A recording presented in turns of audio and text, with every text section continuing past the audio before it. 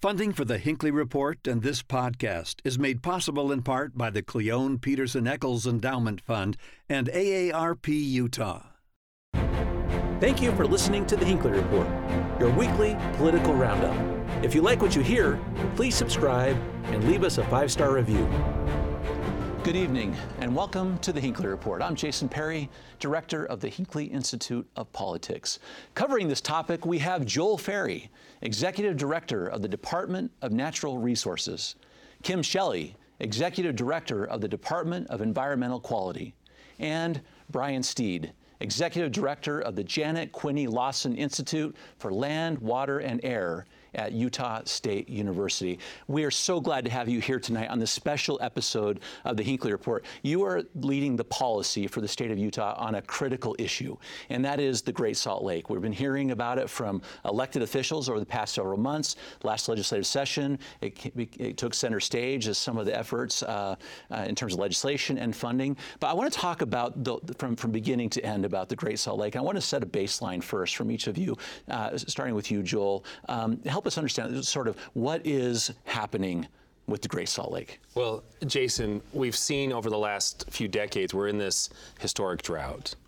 We have research that shows that we're in the worst drought in over 1,200 years, and the hydrology within the Great Salt Lake watershed is in really tough shape. We're just not getting the moisture through rain, snow, and other areas that we may have historically have gotten. And so that's led to this declining lake level. Our population is rising.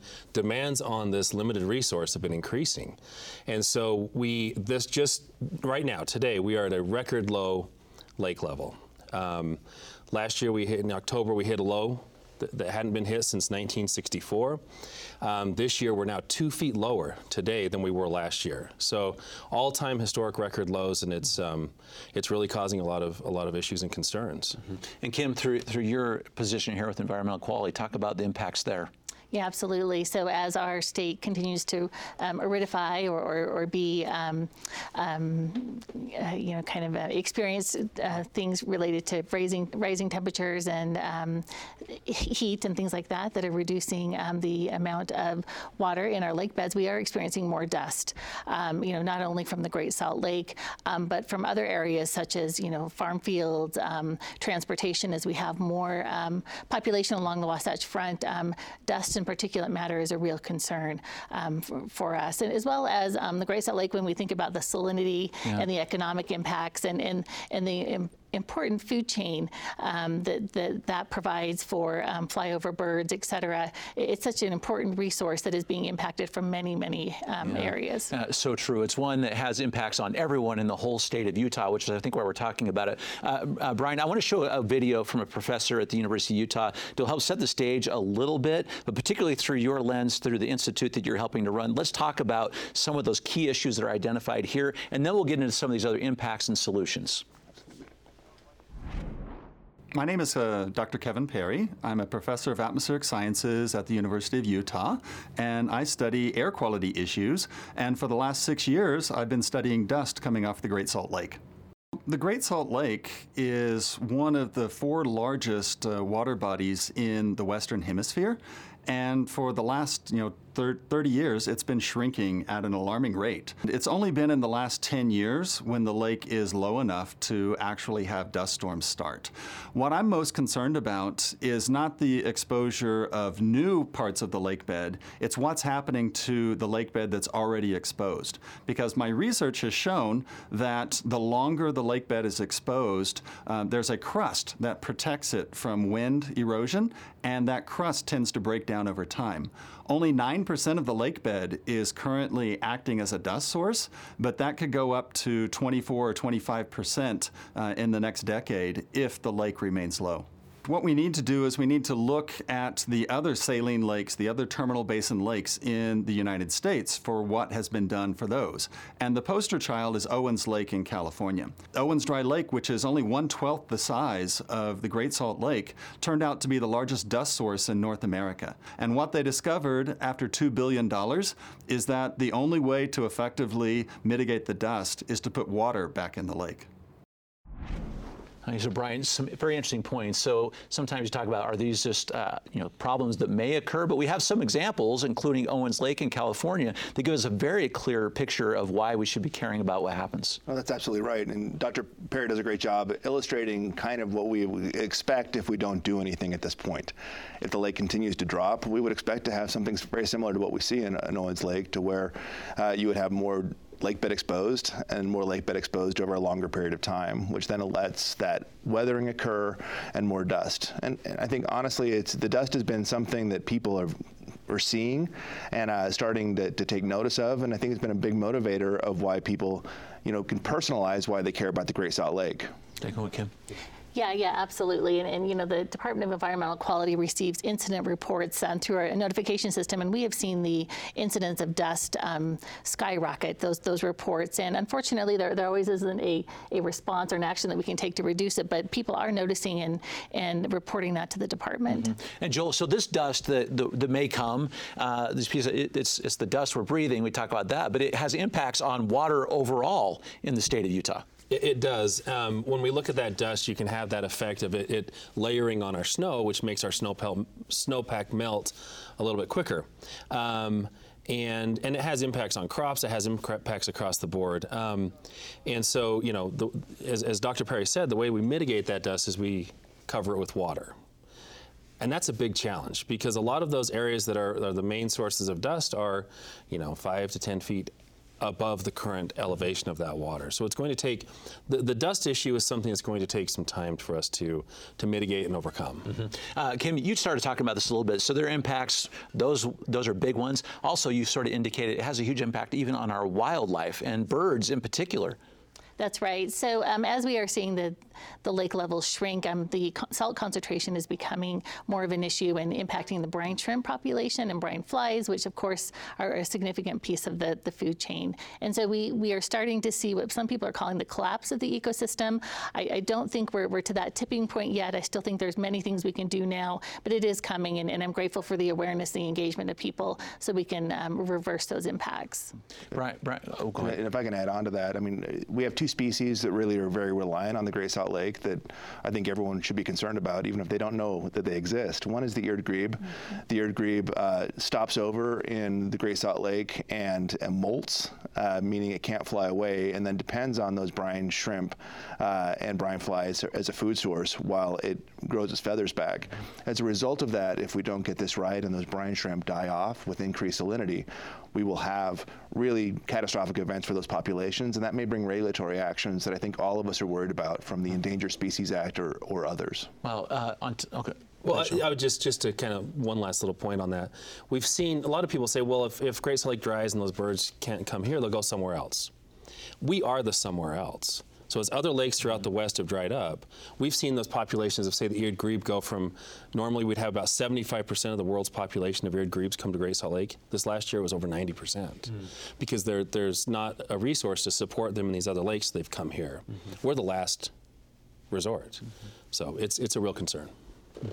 Brian, on top of all of this, the Great Salt Lake is also a major economic driver for the state of Utah. We talked about the flies that Kim was just talking about. Well, give us a clearer view of all those ways and the kind of things that come out of the Great Salt Lake. Absolutely. The Great Salt Lake touches our lives in ways that most people don't realize. If you've touched a can of soda, it probably has had magnesium that's come out of Great Salt Lake added to that aluminum to harden that aluminum. If you've had fruits or nuts grown in California, it's probably those fruits or nuts have probably benefited from sulfate of potash that's gathered from the Great Salt Lake.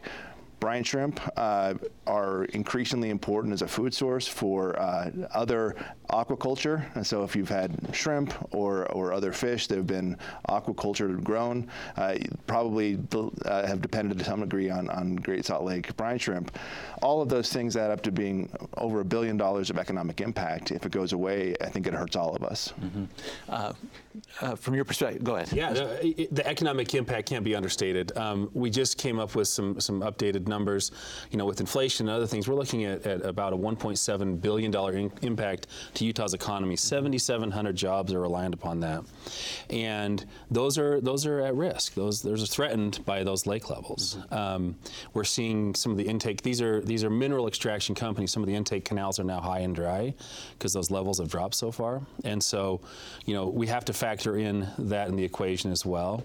But we have to remember, this is a limited resource. It's a zero-sum game that we can't say, okay, mineral extraction, you guys stop doing what you're doing, or cities stop taking water, agriculture stop taking water. We can't, we have to look at a balance because the environment needs it, we need it as people. So what is that right balance? To get to this issue, we have to talk about the causes a little bit as to why it is so low. I want to start with a statement from Brad Wilson, the Speaker of the House, because I guess the Great Salt Lake is one of his constituents. We're all impacted by it, but it's in his area, so he's taken great interest. I want to start with his statement about the Great Salt Lake, and then we'll get into some of the other causes. Over the next year, I think you'll see the legislature build on the work that we did last year, which was to make significant and historic investments in conservation. We moved mountains literally last year in terms of investment, mountains of investment to make a difference in terms of water and our needs in the future. But there's a lot more to be done. Up until now, until recently, when we passed some legislation this last session, the Great Salt Lake has never actually had its own water. It's just been the recipient of whatever water is left in the system. But we're actually changing that, and we're allowing the Great Salt Lake, and in fact, investing in making sure the Great Salt Lake owns some of its own water so that it's got a seat at the table. So Ken, this is such an interesting point that he's making right there. I mean, so this is a terminal lake, and water's coming from somewhere else, but the bottom line is it needs water. So talk about that, about how we give the Great Salt Lake a seat at the table. I think those are his words. Well, that's a very interesting concept, and one that people have talked about in the past, but I'm grateful that the Speaker is elevating and amplifying that message, because it is so important to have the Great Salt Lake, who has given so much to the state, to have a seat at the table and be considered in some of the policy decisions that are happening. One thing is there are many stakeholders in this. So of course we have folks that are focused on the environmental side, water use, agriculture, et cetera, that really feel strongly about their positions. And I think one thing that the state can do is bring everyone together and have solutions that will work for everyone. But it does start with conservation. It does start with last general session, there were significant bills that were passed that really will move the needle over time. This is a problem that won't be solved overnight. And that's one thing that I do hope the public understands, is that it will take time for us to implement these solutions, but we're on the right track, and we have the momentum to do so. Mm-hmm. Brian, some of this just water from other sources, right? Our snowpack, et cetera. How is that impacting the water levels in the Great Salt Lake? As we have historically developed, water obviously was deemed really important and deemed to be one of those key resources that we really needed to maximize. Most of the water that we know on the Wasatch Front has been put to use, put to beneficial use, and because of that, really, as the Speaker was mentioning, what the Great Salt Lake got in return was just the tail end of whatever wasn't used. And I think there was a lot of people that viewed historically water that reached the Great Salt Lake was wasted. I think that we've started to change our thinking on that simply because we're seeing the consequences of that thought process. And so really, if you look at how that water is used, a lot goes to agriculture, a lot goes to municipal and industrial uses, a lot goes to currently on storage of reservoirs. You have evaporative loss off those reservoirs. And so there's really these series of things that we need, but we also need to take into consideration the needs of the Great Salt Lake. I wanted to break down a couple of those points, but can you elaborate a bit on this evaporation factor? Because Sure. it's a big one that goes into the lake level. No, absolutely right. And so two things. One, anytime you store water and you put it under the sun, you're going to see that water dry to a degree. That's the evaporative loss that we're talking about. And we see that every time we have these big lakes, which we need. Those big reservoirs then also cause some of that evaporative loss. We see that off the Bear Lake. We see that off of Utah Lake, both of which are kind of key headwaters of the Great Salt Lake. We see it on the Great Salt Lake as well. So that's important. Add to what we've seen recently in really the last 50 years, since the mid-1970s, we've seen an increase in temperatures. And those increase in major temperatures means that we have more evaporative loss than we have seen historically. That means that the ground around the lake, it becomes more dry. Also, we see more evaporative loss off that. And so when we get precipitation, more absorbs into the ground, and we get more evaporative loss off the lake, and that's something that I think that all of us need to pay attention to. Mm-hmm. Joel, as brought up here just a moment ago, agriculture is a big player in this. Talk about that. I know that a lot of people say this is a key place to look when we're talking about water conservation. Put that in context for us so we understand it. Yeah, so agriculture is a key player. When the Saints first came to the valley here, Brigham Young, one of his first actions was to go and dam off City Creek, divert the water so they could irrigate. So from the modern age, we have taken water and diverted it to grow crops, to grow food, and to do those types of things. And so even today, agriculture uses the majority of the water in the state of Utah, and in particular in the Great Salt Lake watershed. It's about somewhere between 50 and 65% of that water that's diverted is used for agriculture. And agriculture has those historic water rights. We have a prior appropriation system in the state of Utah, and so they have the right to use that water. And they're using it with the tools they have to the highest and best use. One thing I'm really encouraged with agriculture is a couple sessions ago we created a program called the Agriculture Water Optimization Fund. And it was a state investment in private agriculture to help them be more efficient with their water. And the demand for that has just been off the charts. Last year with the ARPA funding, we put $70 million into that fund, and applications just skyrocketed, more than we ever expected. And so our agriculture partners are willing to participate. They want to participate, and they want to do their part. Agriculture is a key and critical component of our rural communities and life on the Wasatch Front. I mean, to just say, hey, agriculture, you're going to dry up, you're going to go away, we can't have that. That's not the answer.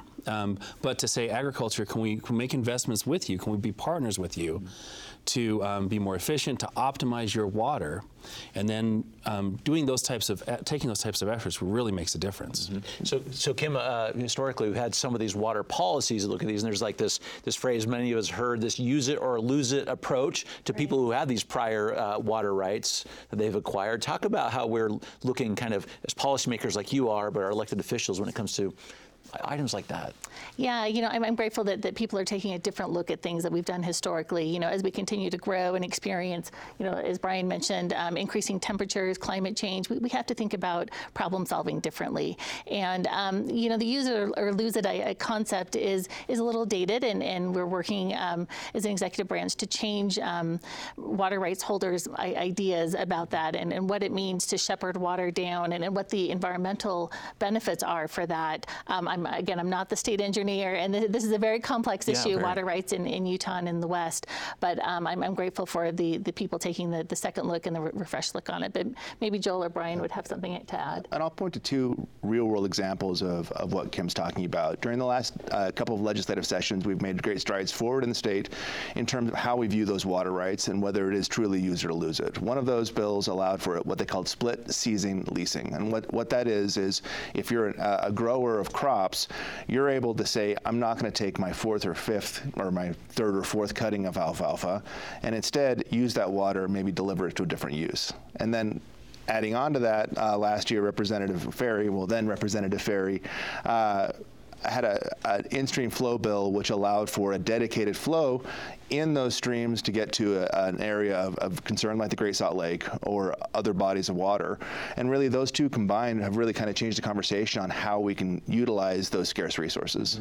Go talk about that bill too, and also love you for a minute about metering, about how we're measuring the impacts of these. So first on that legislation, House Bill 33, was an in-stream flow bill, but what we did in that's the legislation that created the ability for Great Salt Lake to hold a water right, for the Division of Forestry, Fire, and State Lands to actually acquire water and say it's dedicated to the lake. But as a producer, as an agriculture, or someone that owned water rights, I could also lease water and receive a beneficial use just for leaving it in the stream. So we talk about the use it or lose it a lot, and specifically that's it's called forfeiture. and it's not used heavily, but it's more of a mentality that exists within the community saying, if I don't use my water, I'm going to lose it. It's very rarely enforced, but you create a culture. And so part of all of this is education, helping people that own water rights, in particular agriculture producers, to know what is available to them and what does the law really say, and help change that culture. One of the things that we're doing this year within the Department of Natural Resources as well, we're updating and implementing an updated education campaign that will reach out to from grade school to people visiting the lake out to Antelope Island, whatever it may be, but making significant investment. You'll see that. I think you'll see that over the next few months to try to update the Slow the Flow campaign and other things just to educate the public of the Great Salt Lake.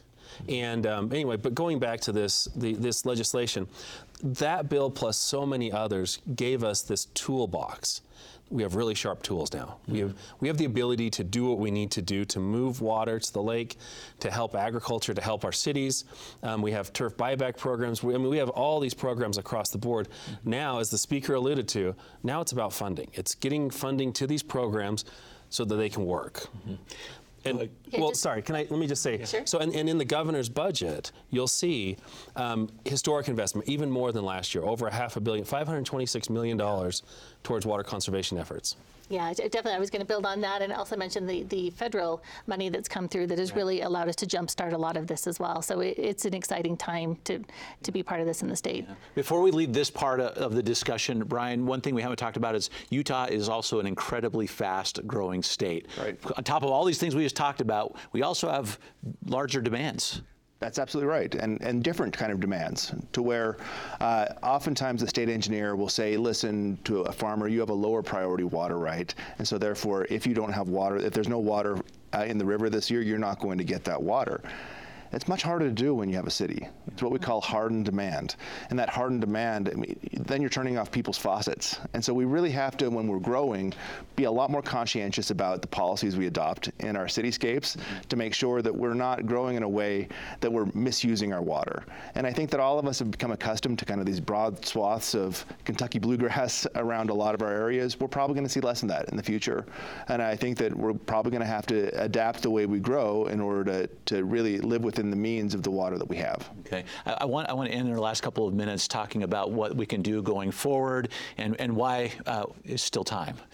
Kim, and I want to go back to Professor Perry, Dr. Perry, for one moment with some comments he's made about what we can do going forward, and then I want to talk about some legislation that's coming. Yeah. I've talked to many, many people, and 3 years ago, very few people knew about the risks associated with the shrinking Great Salt Lake. And now, through outreach and public education, many people are becoming aware of that. And that awareness has spurred an effort and urgency on the state level. So the collective will of the people has made a difference. But that being said, every drop of water counts. That every drop that we can conserve is another drop that can make it to the Great Salt Lake. People ask me, what's the worst case scenario associated with the dust? The dust itself is a short-term hazard. When the dust plumes come off the lake, you can shelter in your home. You can put on an N95 mask, and you can prevent your exposure to the dust fairly readily. So we don't have to leave. But what it does do is it puts pressures on our already challenged air quality, so that instead of just having wintertime and summertime air quality problems, we might have year-round air quality problems because the dust is most likely to occur in the spring and the fall. One thing that many Utahns haven't had the opportunity to do is to go out and visit the Great Salt Lake. It's an absolutely crown jewel in the western U.S. There's incredible hiking, there's incredible birds, wildlife, solitude, photography. It's just an amazing place, and I really encourage everyone to go out to visit this ecosystem to learn what we're in danger of losing. Okay, go ahead, Kim. Great. Yeah, well, I absolutely agree with Dr. Perry. It is a magical place, and I'm grateful for the attention that it's received recently. And he's absolutely spot on that conservation is our first step. We are not too late in acting on the air quality and the ecological front. So absolutely, conservation should be our priority. Okay. In our last 2 minutes, for people watching, what can we do? You're helping to set policy for the state of Utah. Joel, start with you. What can we do, our own homes, our families, to help? So individually, we can all make a difference. Look at swapping out some of your turf. We have turf buyback programs. Make sure that your legislators understand how important this is to you.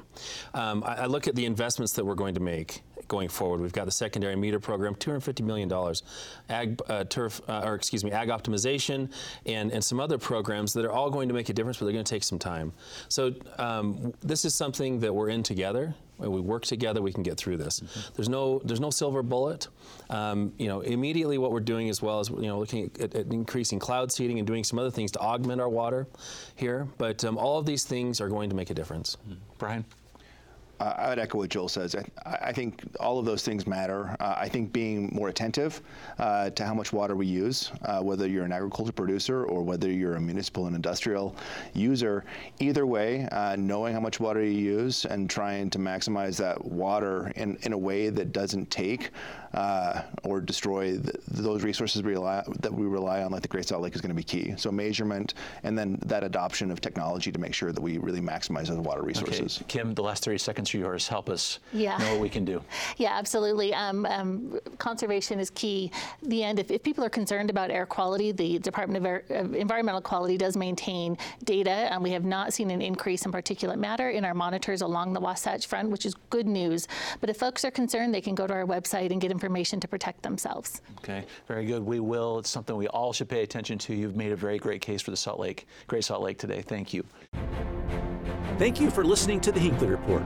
If you enjoy this podcast and want to help more people find out about it, please rate it and leave us a positive review.